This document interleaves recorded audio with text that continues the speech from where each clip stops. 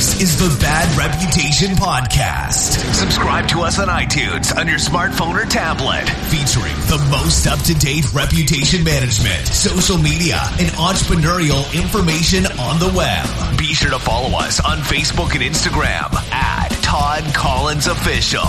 And now, the host of Bad Reputation, the Reputation Rockstar, Todd Collins. In 3, 2, 1. Record on the cloud. I'm going to pause. Hey guys, I'm super excited today to have one of the pages and people on my podcast. And this particular episode is going to be very interesting because I have got the Bitchy Waiter, one of my most followed pages. I interact and engage with this page so much, and I've been following Darren for quite a while, and no one I think has tapped into the humor of the restaurant industry more than him. And he is actually, I think, and if I'm not mistaken, he is the first Instagram verified Instagrammer that's ever been on the podcast. We're all trying to get to his level. And Darren's going to try to help, maybe even give some of the secrets and some of the little secret sauce that he uses, no pun intended, on what he does to expand his brand awareness. But we're really going to get into kind of the bitch behind the Bitchy Waiter, my man Darren. I love him to death. One of the best creators out there. Darren, thanks for being on, brother. Thank you for having me. I'm super excited to talk to you. I got to tell you, man, and this is the truth. You and I connected, I think, last year. I was in Florida at the time, and I just randomly DM'd you. And we were talking before the episode about, just not checking them. And I remember somebody said to me that was in the car, we were in an Uber, and I said, you know what, man? I said, I've been following this guy.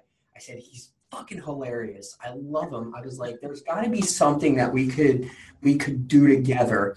And we were sitting in the car, and he goes, man, that guy's never, you know how many followers that guy has? He's never going to hit you back. And I'm like, of course, I was like a nobody out there. And I DM'd you, and you hit me back like randomly, like, what's up, man? What do you want to do? And I was like, oh my God, is this for real? And we connected, and we've stayed in connection ever since. And I think that's one of those big things, one of those big defining differences between you and a lot of these other people out here that claim to be, either influencers or people that are really sharing good creative content out there. You really engage and interact with your people.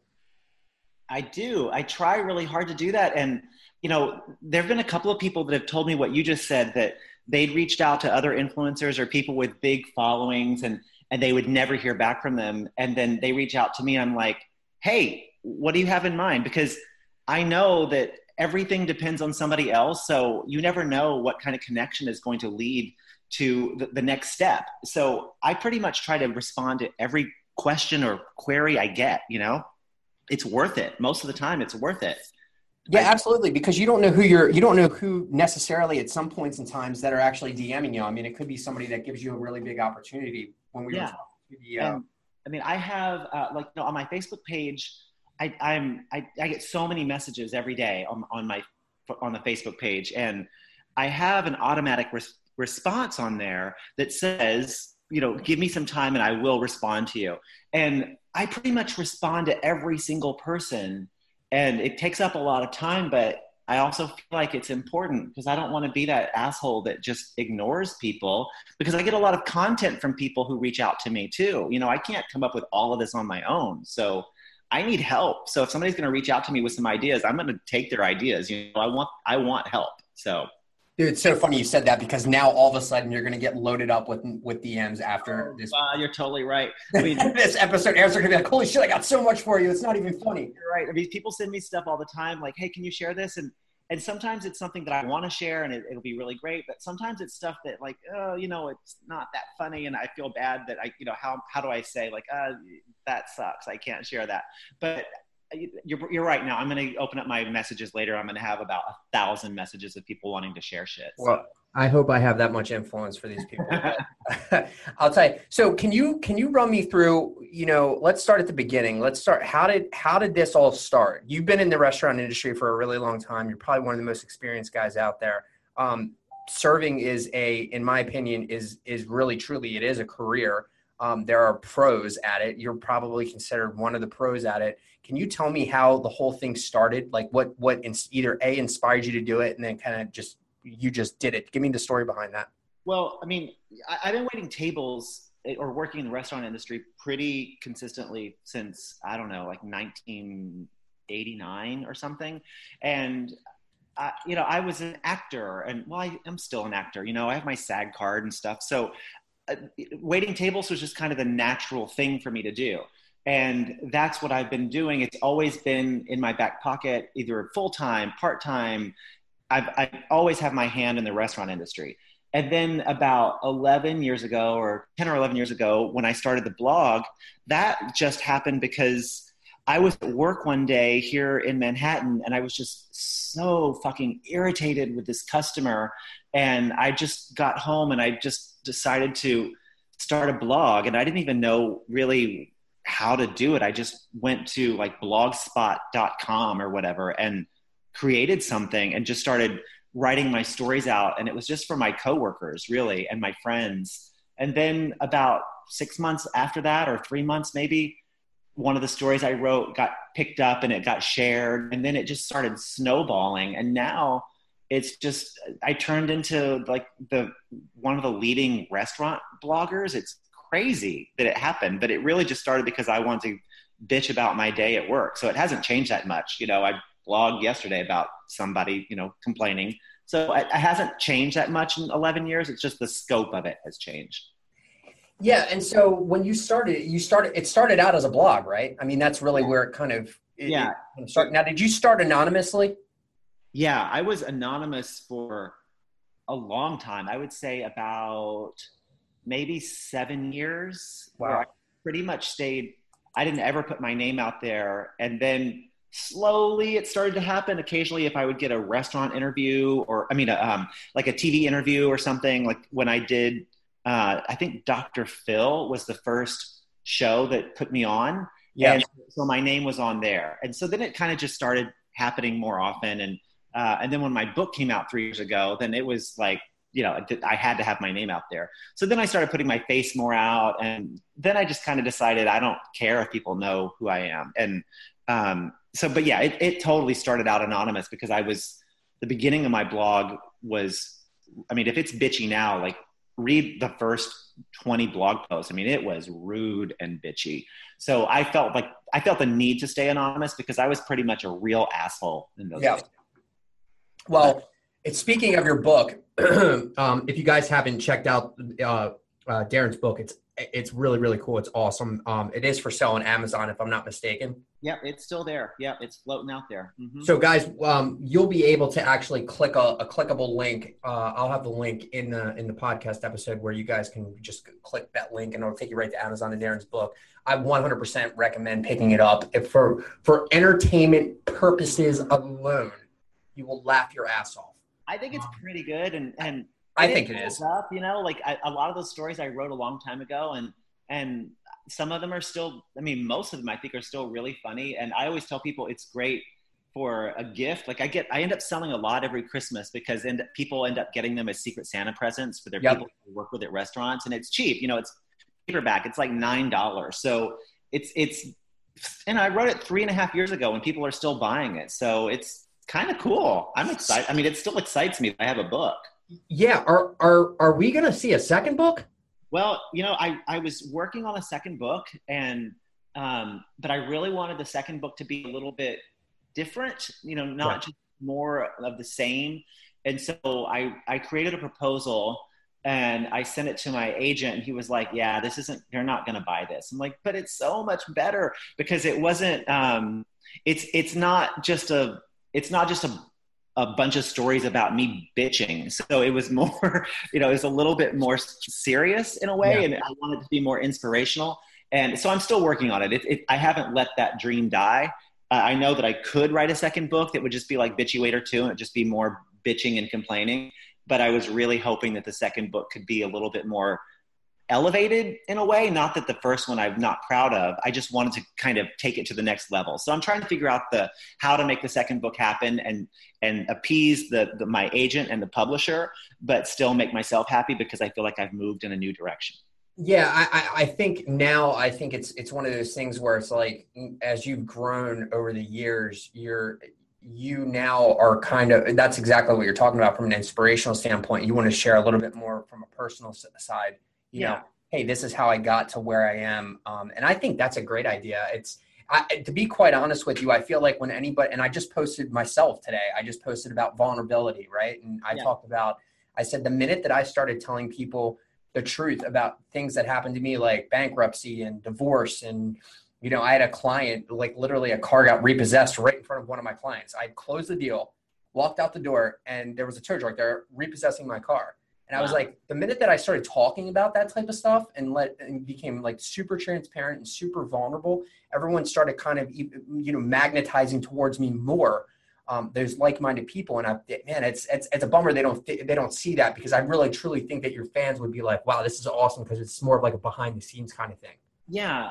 The second book, what I'm working on now, it's about, because yeah, clearly I work in the restaurant industry, but I've had a shit ton of jobs Yeah. over in my life. And I totaled up all my jobs based on my journals that I've kept since 1982. And it turned out I'd had 108 jobs in my life.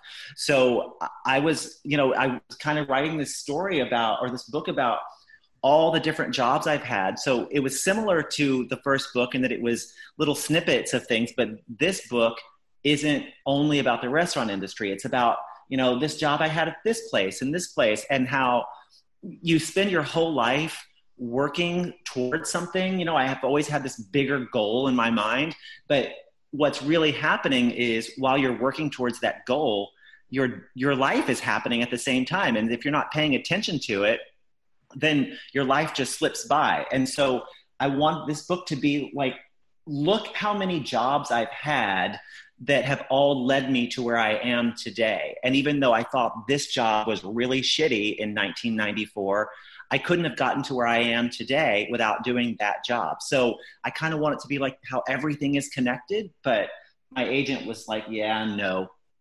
So Yeah, I got to tell you, man, I totally disagree with his mindset from that standpoint, because what you just said is quite literally my story. And there's a lot of people, you know, not only that follow me, but listen to the show, that's basically, you know, say the same thing, where it's like, man, they put so much emphasis on what happened to them before, this bad thing that happened to them before, and right now in their life they're really, really good and things are going great. And I'm like, do you realize that bad decision that you made, or that negative situation that you were in, led you to this point? I said, if that wouldn't have occurred, you wouldn't be here. So It was like you had to go through that to learn that lesson to get here. Does that make sense? And they would be like, oh my God, yeah, you're right. yeah. And I really, really think that part of, I got to be honest with you, that might be the best part of the podcast. That might be the quote pulled from this thing. That, and this is great. And this is why I wanted you on the show, because I wanted people to see the other side of you. I wanted people to see the inspirational, motivational side of you, because a lot of us come to you to be entertained, but I think a lot of us can also come to you for influence and motivation as well. And I think that's something that, you know, a lot of people don't always see, because they're looking for entertainment from you. But when you do share that type of information, I think it really does help a lot of people, and they probably DM you about it. But that's awesome, man. Well, that's how I feel too, that, you know, as I've been writing this blog now for so many years, the blog has definitely changed. It's not just stories about what happened to me in the restaurant industry. A lot of times I end up writing stories about how, you know, there's nothing wrong with being a server, and we should, you know, be proud of what it is you do. If you're happy with your life, don't let somebody else judge you because you wear an apron for a living. You know, there's nothing wrong with that. And right. That's what I kind of have become. Like, I want to be this voice of servers. Like, it's okay to be a server, be happy with what you do, and just live your life and be happy with it. Yeah, I mean, and you're doing that. I mean, there's no question about it. So you started the blog takes off, does well. Where was the next step for you? The next step with you was Facebook, right? Yeah. Then I started the Facebook page, and that was just me trying to figure out a way to get people to my blog, because you know, that was when Facebook was really starting to happen. Yeah. So, I mean, even to this day, the majority of my traffic on my blog comes from my Facebook page. You know, when I put a link on my Facebook page, all that traffic goes to my blog. So that's when I started the Facebook page. And that was just a way for me to, I mean, I remember when I was so excited that I hit 100 people, you know, and then it turned into 1,000 people. And now I'm like at 850,000. Yeah, dude, you're almost at like 1 million followers. I know. It's so crazy. But that's just, and now Facebook is this different animal. You know, there's so many things on Facebook, and I'm not the best at it. I'm pretty good at getting engagement and getting people to figuring out what people will want to share. But as far as the business side of Facebook, you know, I pretty much suck at that, you know, monetization and all of that. I'm horrible at that. But yeah, well, that's what I do for a living. So we'll talk about that off the air. Yes, you can. You know, I would put it like this. You guys want me to keep doing this? Everybody's got to, every one of my followers has to send me $1 a month. Oh my God, wouldn't that be amazing? Right? Or $1 a year, right? You got 800,000 followers. They send you $1 a year. You're making $800,000 a year. Oh, and my expectations are really low, so they could really send me a penny a year, and I would still be really fucking excited about that. Well, you know what, dude? And that's the other thing. That's what makes you so badass and so cool is that you don't ask for that. You're just like, I'm putting this shit out here. If you guys like it, follow me. That's awesome. If you don't like me, fuck you. It doesn't matter. Yeah. And I'm that same mindset, right? And when you have that mindset, you attract so many other people because there's a lot of people that wanna feel that way and be that way, but they don't have the ability to do that. So they're attracted to people that have the willingness to do that, and that's what ends up happening. And that's where you build that tribe. You have these 800,000 people that are behind you, and that's a very, very powerful thing. I think so too. And Facebook has. You know, they always want me to do like a subscription fan base, you know, where for this amount of money, you get special content. And I kind of toyed with the idea for a little while, but I just thought, well, first of all, I have a hard enough time coming up with content. So I don't want to come up with extra content just for people who are paying for it. Sure. So I couldn't do it. And then a lot of people always tell me, you should do a Patreon page, you know, where people pay a certain amount a month. I'm like, the same thing. Like I don't want to be that person because I just want the stuff to be things that people like. I don't want people to have to pay for it. Right. On the other hand, it would be nice for you to make some money off of it, but you know, where is that line? I can't charge people to be on the Bitchy Waiter Facebook page. That's just lame, you know? No, and I think at the end of the day, I think the legacy of you is more important to you than the monetization of what you do. Yeah. And I think the monetization will just come. And and it's probably, I mean, already there. I don't know how many books you've sold, but I'll assume that it's been quite a bit. And I think when people like someone and they don't ask for anything in return, the support that if you were to put something out and say, you know, hey guys, I really want to keep doing this, but I need a little bit of support from you guys. And I don't think that's a selfish way of asking. I think, you know, there would be a ton of people behind you to help support that. And I know I would be one of them, because to have people that have the mentality and the abilities and the creativeness that like you and the Shift Drink guys, and I mean, just there's so Drunk History guys. I mean, he's from Baltimore. He's from our hometown, by the way. Yeah, good, awesome guy. I mean, all these guys, you know, Honest Restaurant Manager, same kind of deal. You guys all care more about your fans than you care about making money, and that is why I truly believe that you guys are so much more successful than everybody else that tries to monetize it. Yeah, I think you're right. I mean, as nice as it would be to have a shit ton of money, I just haven't figured out how to find the happy medium of. I think someone else comes up with that idea. Like when I was talking to Dominic and those guys, you know, I said the same thing. I said, you guys are already on your way. You guys are already making content. You guys are already creating channels of where people can go and fall down that rabbit hole of entertainment. I said, eventually, you know, someone's going to come to you guys, all of you guys, all together and say, let's do something on reality TV and let's make it funny. Right. And I think that it's only a matter of time. I think something like that is going to occur. I think that your creativeness will make it to where it's supposed to be. And I think that's where you guys are going to end up seeing the most success. I think something streaming and something really awesome. And I think it's starting to happen for them and you already. Seeing you guys kind of pair up and do this thing is really exciting for a lot of people anyway. So it's kind of cool to see those types of partnerships. So the Facebook page started, then you jumped over to Instagram. Yeah, I've been doing Instagram for about maybe 3 years, 4 years. I don't even know. And I kind of just, whenever there's a new social media app that comes out, I immediately go get it just so I can have it, so that I can have, nobody else can get in there and get bitchy waiter. So I have Snapchat, which I never use. I have a lot of them that I don't ever use. So you get TikTok yet?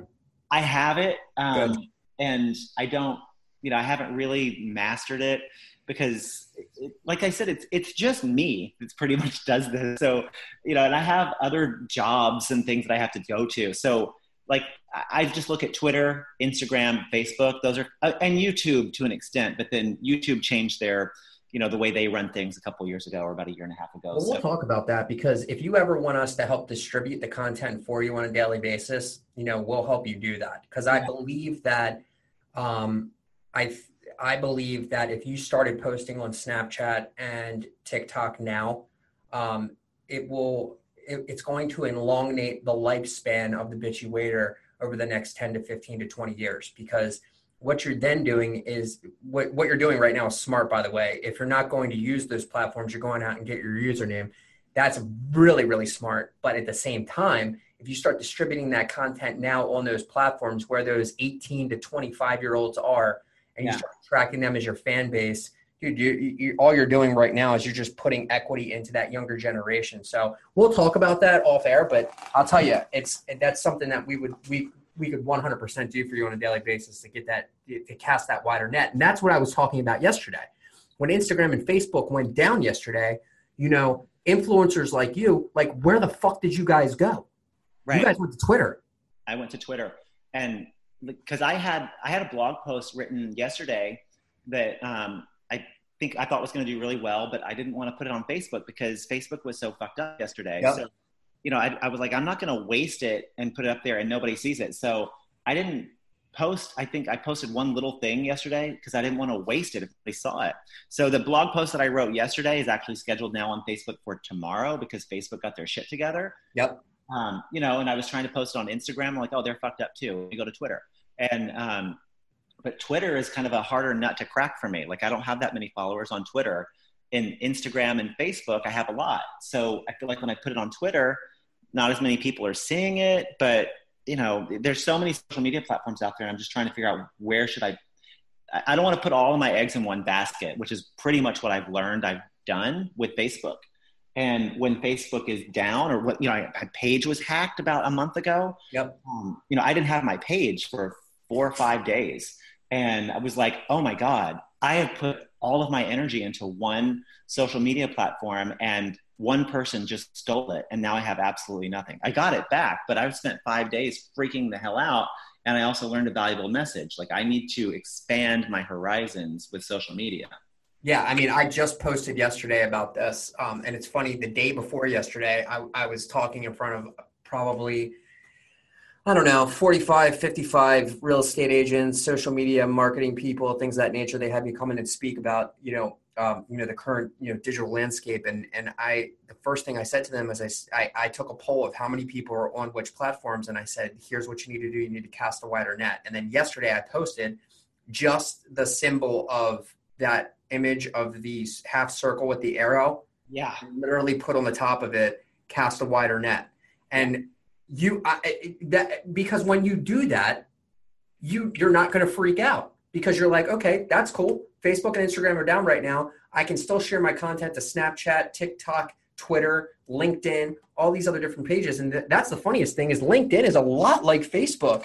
Now you can really get super creative. It's not that B2B bullshit anymore. You can really create some amazing relationships on there that can take you to the next level. And so that's what I always talk about, casting the wider net. So then you're never stuck in a situation like that, where if you're an influencer and you're only on Instagram or you're only on Facebook and it goes down, because this is twice in now the last 90 days. Yeah. It's going to keep happening. They're not going to be able to, shit is happening. And if that's the case, people need to start waking up and going, holy shit, man, I've got to expand my brand. I've got to expand the awareness of my brand to these other people. Yeah. I should probably look into LinkedIn a little bit more. I have it, I don't go to it that often. We'll talk off air about it, because we can help with that. And you know me, brother, since I'm a total fanboy, like I'll just do it for free. Okay, deal. Because I love you, babe. So all right, so yeah, so that's your evolution. Your evolution was you were working, you got pissed off, you started a blog, you stayed anonymous for 7 years, started a Facebook page blows up, you're like, fuck it, I'm going over to Instagram page blows up, you go over to Twitter's for you, it is what it is. Yeah. Even though you say you don't have that many followers, you saying you don't have that many followers compared to everybody else is probably completely different, but I don't even think that you care about that, to be quite honest with you. So then you write the book in the midst of all that. The book sells. You're rolling, and now, but you're still waiting tables.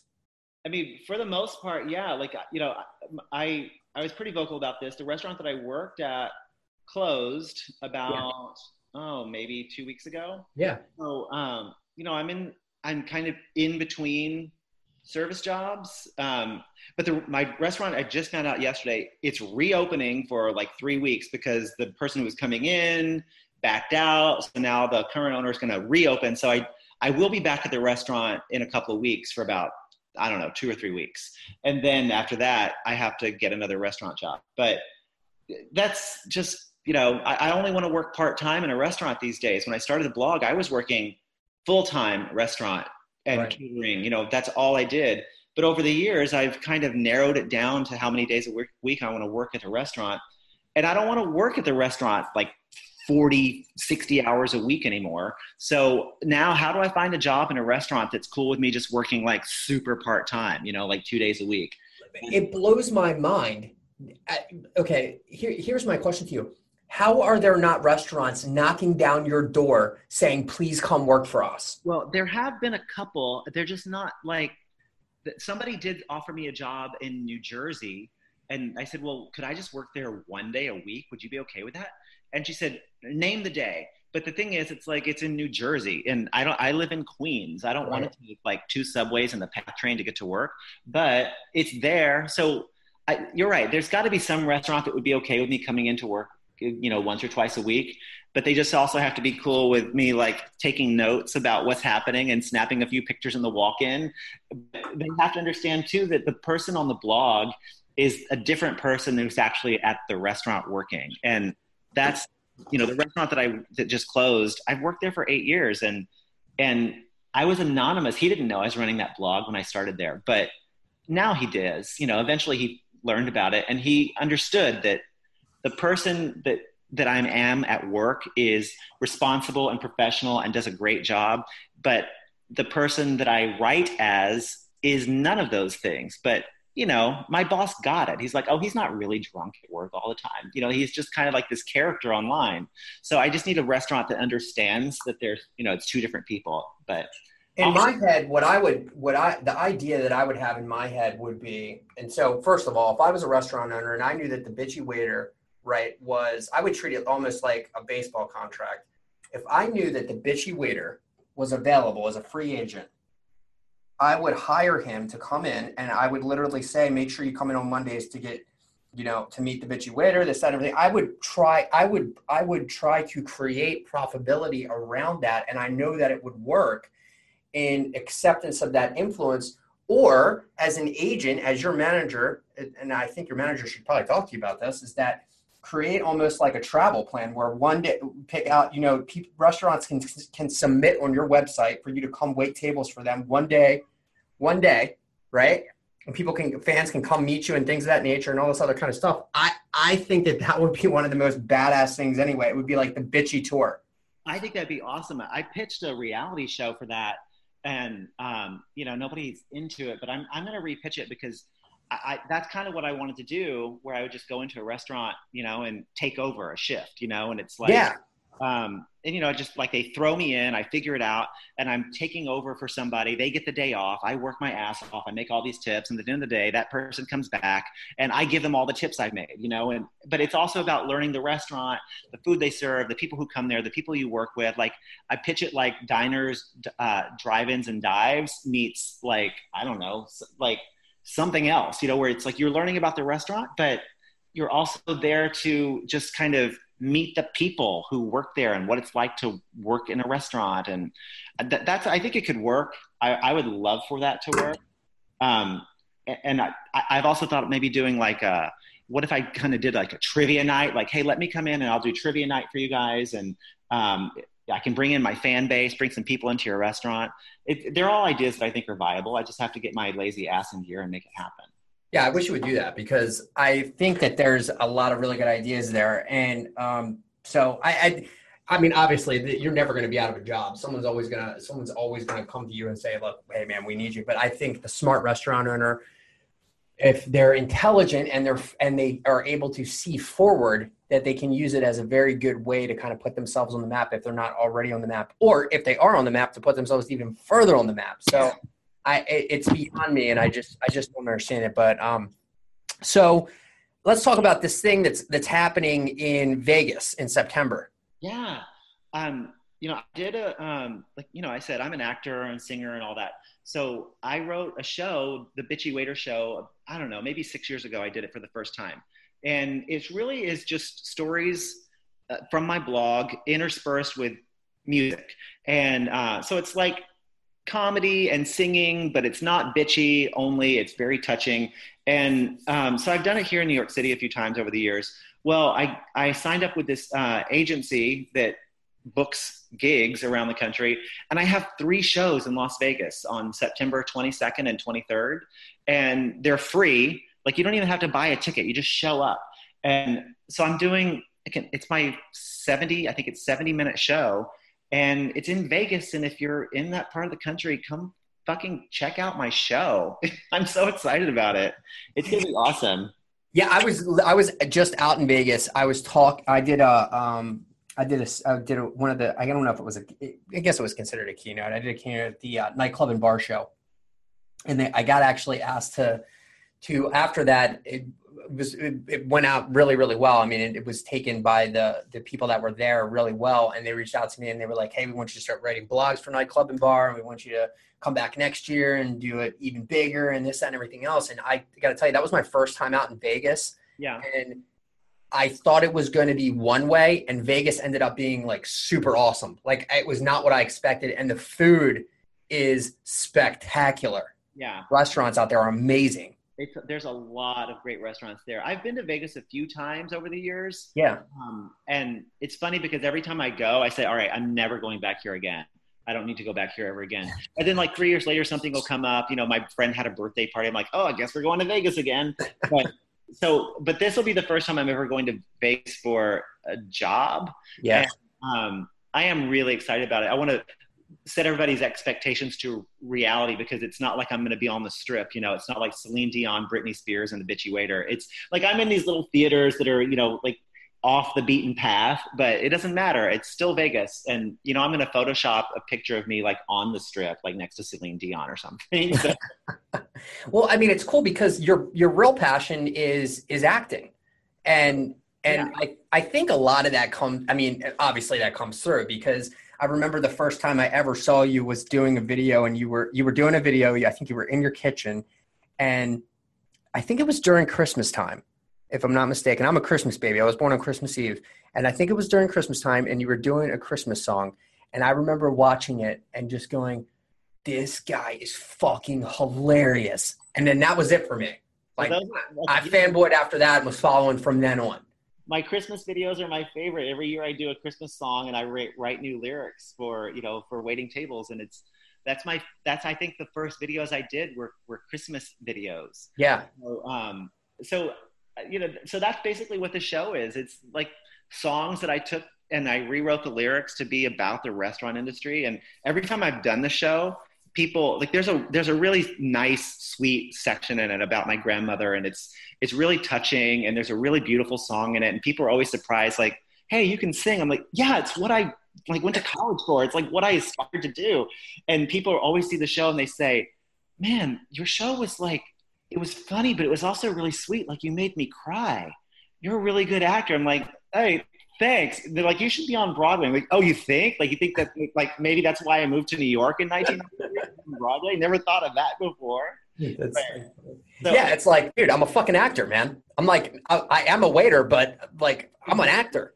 So I think people, when they see the show, they're always surprised that it's as meaningful as it is, and how I think it's really well done. I'm really, really proud of that show. So I can't wait to do it in Vegas.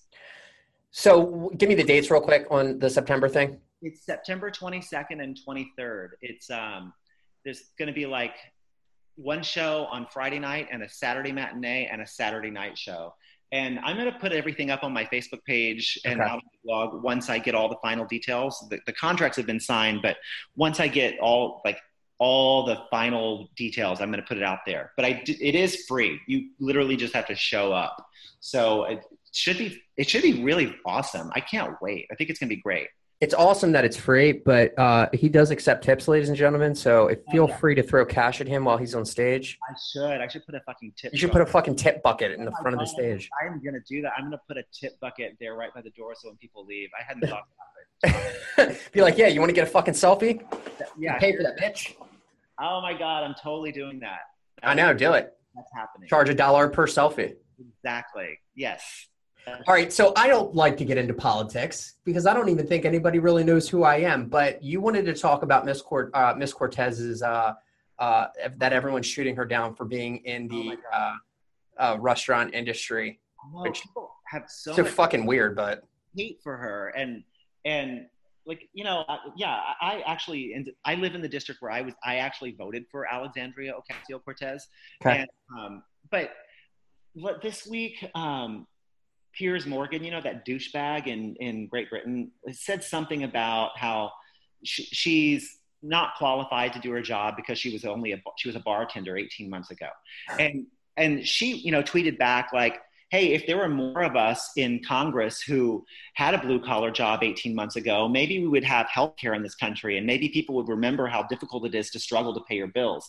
And so I'm always, like I said earlier, I'm always in support of people being waiters and servers and working an honest job. And when people come after her because she was a waitress and now she's, you know, in the Senate or you know, in Congress, it just pisses me off. And then people come to me and call me names because I'm supporting her. And I'm thinking, I'm not supporting her policies necessarily. I'm just supporting the fact that she was a waitress and she had bigger dreams and bigger goals, which a lot of people who work in restaurants do. A lot of people don't, and that's totally great too. If that's what you want to do, then embrace it, do it, live your life. But there are a lot of people in the restaurant industry who have a bigger goal, and working in a restaurant allows them to work toward that goal. And that's exactly what she did. And she succeeded. And people give her shit for being a waitress and a bartender a year and a half ago. And it just pisses me off because I'm thinking there's nothing wrong with being a bartender and a waitress. So just get off her case, and you don't have to like her policies, but you can at least appreciate that she was working in the service industry until she got her big break. That's all I want to say about it. People can come after me about her policies, and I'll defend that too. But you will never, you can't. It just pisses me off that people think that she is unqualified because she was a waitress. Because that's and I agree with you on that. And like I said, you know, we won't get like into like any kind of like political stuff. But I think at the end of the day, I think people need to be more respectful of people's past. You know, a lot of there's people that come to me. Obviously, you know, we run a $1 million agency over here, and I'll sit in a room with people, and of course, I've got like tattoos, and I wear jeans and t-shirts and all that kind of stuff, and I don't dress up in suits. And you know, I dropped out of college, right, to start our business, and a lot of people, you know, like one of the first questions out of their mouth when they meet me, they're like, well, you know, you guys have this, you know, successful business. You know, where did you go to college? And I'm like, well, I dropped out. And they're like, oh, really? Why'd you do that? And I'm like, well, I don't know. You know, Steve Jobs, Bill Gates, and everybody else did it. You know, what's the difference? And I think, and I truly believe this, I think that not our generation, right? I'm not sure how old you are. I mean, I'm not even going to ask, but I just turned 40. Not our generation, but the generation behind us and then behind them, I feel are very good at detecting bullshitters and are fed up. And they're finally starting to see that it doesn't matter what you do. It matters what you do at the end when you get to the goal that you're trying to reach. And so at the end of the day, you got to respect what she's done from a voyage standpoint, and a journey standpoint. That's how I look at it, that she's 30 years old and she's gotten a lot of shit done for a 30-year-old. And she worked her way through college and, working in the restaurant industry, just like a lot of fucking people do. But I just don't like to see people demeaning her because she was in the restaurant industry, because I'm always going to stand up for somebody who was in the restaurant industry, no matter what the policy is. So, well, it's funny you bring that up, because that gets us into a very selfish question for me. Being that you've been in the restaurant industry probably longer or just as long as some of the most successful people in the industry that I know have been. What is your take? Because, restaurant reputations, what we do is we help these restaurants kind of evolve from a digital standpoint. But, the pillar of what we do is reputation management, how to deal with reviews properly and things of that nature. What's your take on online reviews? Well, I feel like whenever I read a bad review, I need to take it with a grain of salt, as most people do. Because first of all, I feel like when somebody has a really great experience, they're probably not going to bother to leave a review about that. Most people don't. They only want to go to the trouble to leave a review when they're unhappy about something. So, I always keep that in mind. And I always look at a bad review. I'll go back to look at that person's review history and what other reviews they've written. And it seems like most of the time, they've written 8 reviews and 7 of them are 1 star, so they only want to complain about shit. As far as, I like reviews. If I'm going to go out to a restaurant, I'm going to look at reviews but I'm not going to read all of them. I just kind of want to see like, okay, this has got 1,000 reviews and it's 4.5 stars. That's good enough for me. But what I love is when a restaurant responds to the reviews in a professional way, but explaining their side of the case. And I think that's so important these days, that restaurants do stand up for themselves in a review situation when it's something that is clearly one-sided. And I love to see when a restaurant stands up for themselves and says, no, this is what actually happened, and this is why your review is a fucking pile of bullshit. What's your go-to review page? Probably, as much as I give shit about them, I knew it. Yelp, just because they're the, that's the one where you're going to see the most reviews about stuff and you'll get the biggest picture of something. I don't write a lot of Yelp reviews. When I first started the blog, I used to write a lot of Yelp reviews and I would link them on Yelp. So I try to get more traffic, but Yelp, made me stop doing that. But I go to Yelp, if I've never been to a restaurant, I'm going to go to Yelp and just see okay, they've got plenty of reviews. That means plenty of people like it. But I'm not going to read, Sally, whoever's 1-star review about the time that, somebody pissed them off, because that's just personal opinion and bullshit. Yeah, it's funny because a couple of points that you brought up, and so we've done, obviously we have to do our due diligence on a lot of the evidence that we find. What we found was, believe it or not, and this is a statistical fact, there are more positive, and I consider a 4-star review a positive review. There are more positive reviews across every single review page than there are negative reviews. Yeah. Which is hard to believe, right? Because we don't necessarily always remember the positive reviews when somebody leaves it, but we really remember those negative ones. But it really makes me happy to hear that statistic, because it makes me feel that the majority of us are willing to, if we have a good experience, to share it with others and really help support these businesses out there. Yeah, I try to do it because I don't write a lot of reviews, but I have left good reviews for people on Yelp, and because I want to commend someone. If somebody goes out of their way and they do a really great thing at the restaurant, I want to leave a good review. And if somebody does a really, it's not very often I'm going to leave a really horrible review. I'll just save that for my blog. But right.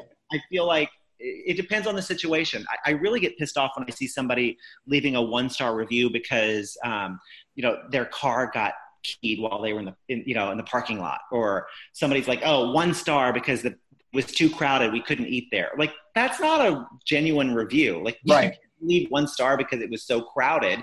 That's probably a good reason to go there, because it's crowded. So if I'm going to leave a review, most of the time it's going to be a good one, because I want to, but contrary to my bitchy attitude, I want to try to put out some good vibes out there for restaurants. Well, your opinion drives a lot of influence now too. I mean, if you were to write a review of a restaurant, it could make or break that restaurant. Well, I haven't done it in a long time, but when I first started, if I would go to a restaurant, I would, when I first started the blog, I would sometimes write about an experience at a particular restaurant and, talk about how great the service was and what the drink was like and what the ambiance was. And I would just write that as a blog post. I don't do it so much anymore, because now I feel like it would look like I'm pandering, like, hey, look what I wrote about you, so the next time I come in, you'll give me free stuff. Like, that's not why I do it. I'm not going to turn down free stuff. Don't get me wrong. But if I write a review now and put that on my page, I feel like it would look like I was doing it for sneaky reasons, trying to get some free shit. Yeah, exactly. And so this kind of tailwinds into what we were talking about from an educational standpoint. Since you've been in this industry for so long, sometimes things happen inside restaurants. Customers come in and they do a dine and dash and things of that nature. And one that can end up in a negative review, obviously. But at the end of the day, restaurants have to deal with that. And of course, servers have to deal with that. And you had mentioned to me at one point that it's illegal for a restaurant to make a server pay for a walkout. Yeah, that's not legal. And it happens all the time. People write me all the time that somebody walked out and their manager made them pay for it. I'm like, that is not legal. That you're not allowed to make a server do that. And you can write a server up for it, and you could potentially, then they could fire you for some other reason. Always. But I always tell servers, no, if somebody walked out on your check, why is it your responsibility? It's not. That's just the cost of doing business. That's the same as if a glass gets broken, if somebody drops a bunch of silverware into the trash can. It's part of doing business, that occasionally somebody is going to shoplift something. If you're at Macy's and somebody shoplifts a tie, they would never ask the salesperson to pay for that tie. But for some reason, in the restaurant business, managers think like the server is responsible for the thievery of a customer. It's not legal. It's not legal at all. Pisses me off. Yeah. And so I think that's where, hey, some of the good restaurateurs that I know, I mean, there's a lot of them, a lot of them are our clients, and they really do a great job of taking care of their staff. They do a really good job of defending their staff in situations.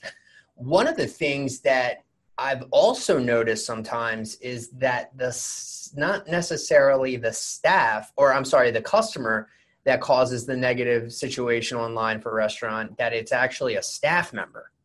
Yeah. And I've seen that before. I've actually seen it happen. Have you ever experienced anything like that in anywhere you've ever worked?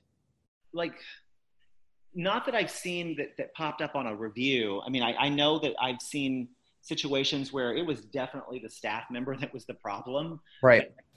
They didn't handle something well, or their attitude got in the way of giving even if a customer's an asshole, you kind of just have to put up with it. It's just part of the job. But I've seen situations where servers definitely made a situation worse by not handling it the right way.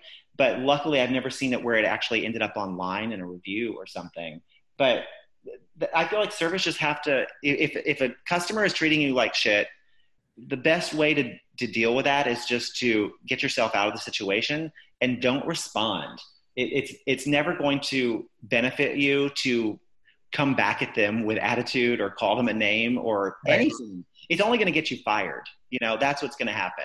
Yeah, there's no question about it, because the owner and the proprietor of the restaurant is going to side with the customer. It's just kind of how it is, at least from that public standpoint. Exactly. I mean, even if the customer is wrong, then, if the customer is wrong, that doesn't mean that you as a server can say, well, you're wrong and you're a fucking asshole. Well, okay, now you're going to get fired for calling a customer an asshole, when if you could have just said, I'm sorry you feel that way. Let me have my manager see what they can do. Take yourself out of it. Let the person who's getting a salary deal with the problems like that.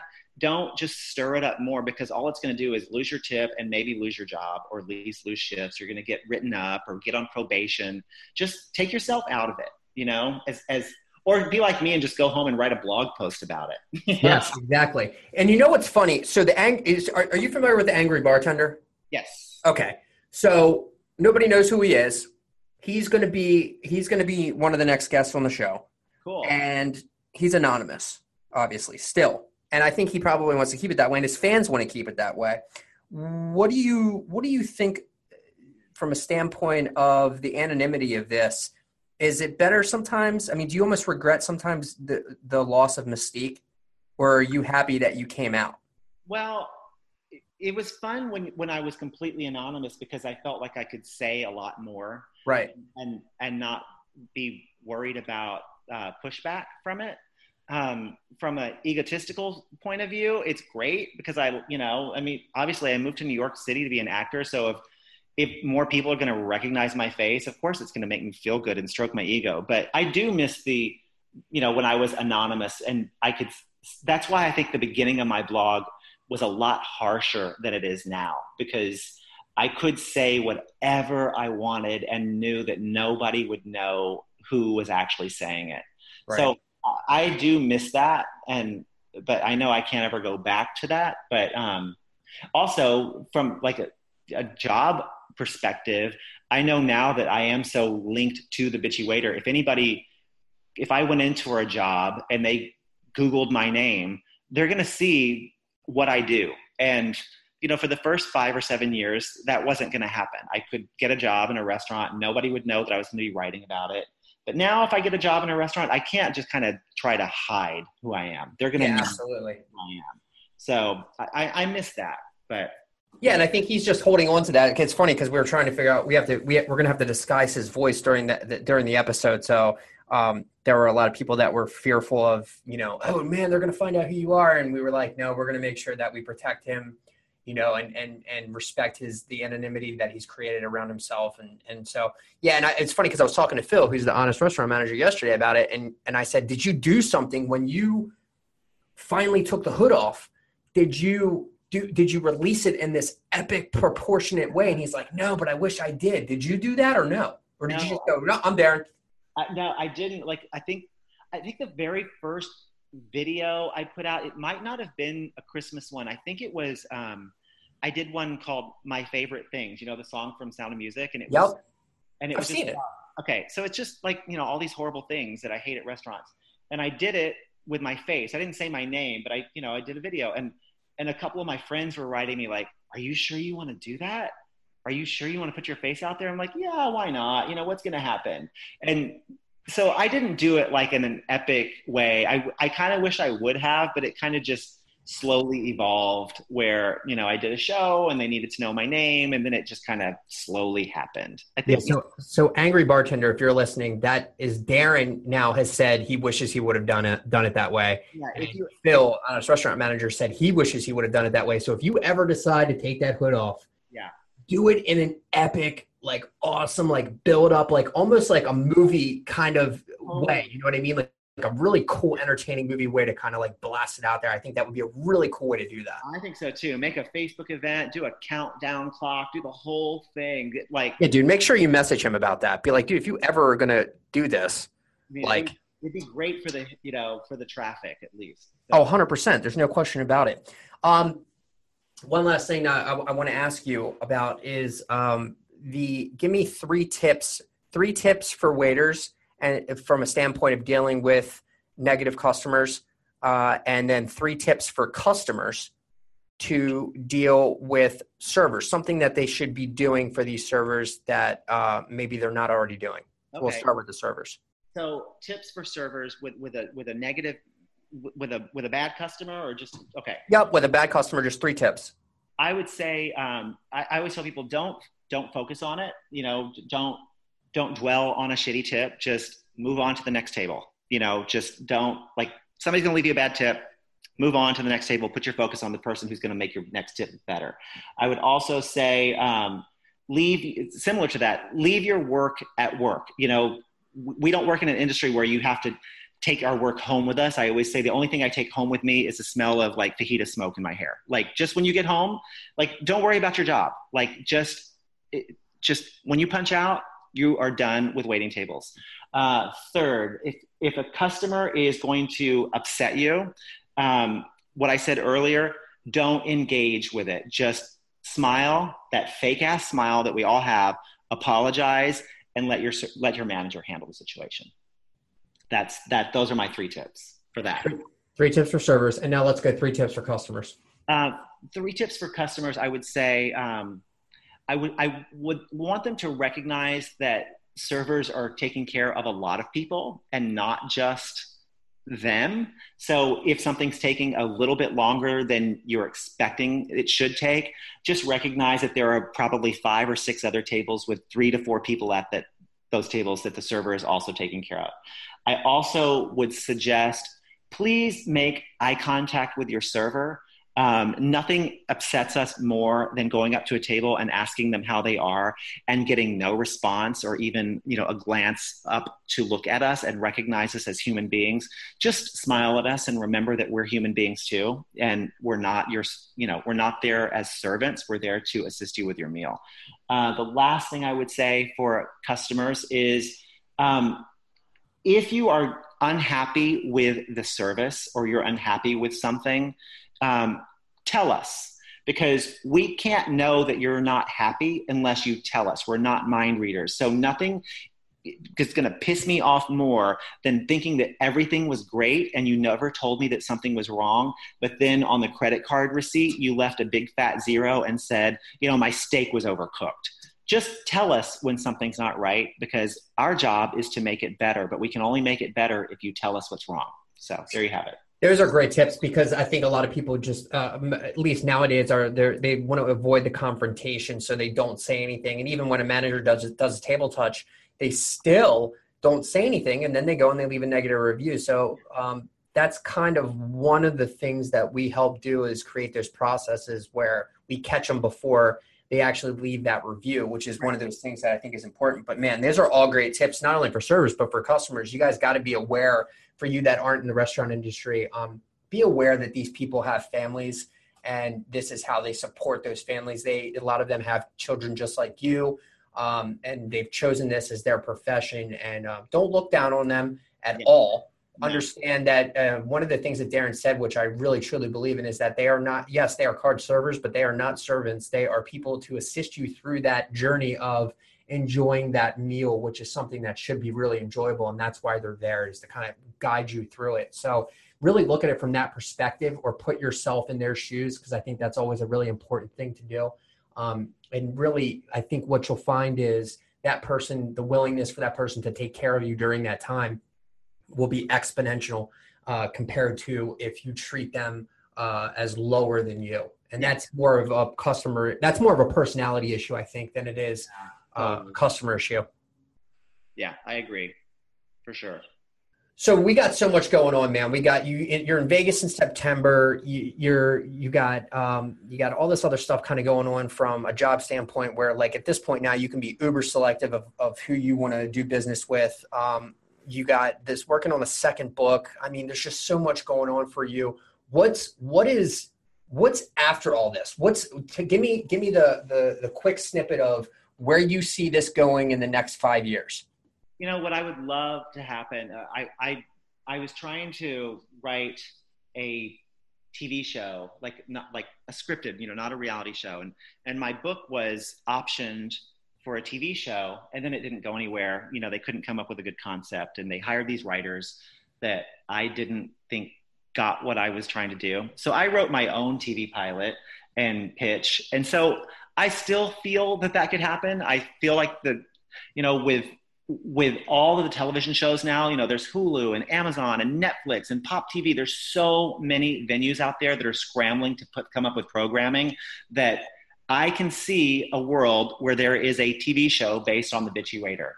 And I have not given up that dream. I'm close to giving up the dream that I will play him myself because I'm too old. But I think there could still be a TV show based on the Bitchy Waiter blog and the book. So that's what my end goal would be someday. And I'm not going to stop dreaming about it. Yeah, and I think that's one of the biggest things that people need to take away from this episode is that, listen, every single thing, every wall that was put in front of Darren, he knocked it down. He never let any of that stuff get in the way of the successes that he's done. So that's the one thing I want you guys to take away from this is that if you really want something to happen, if you really want it to happen, you've got to will it to happen. And you have got to make sure that there's no goal that is too big.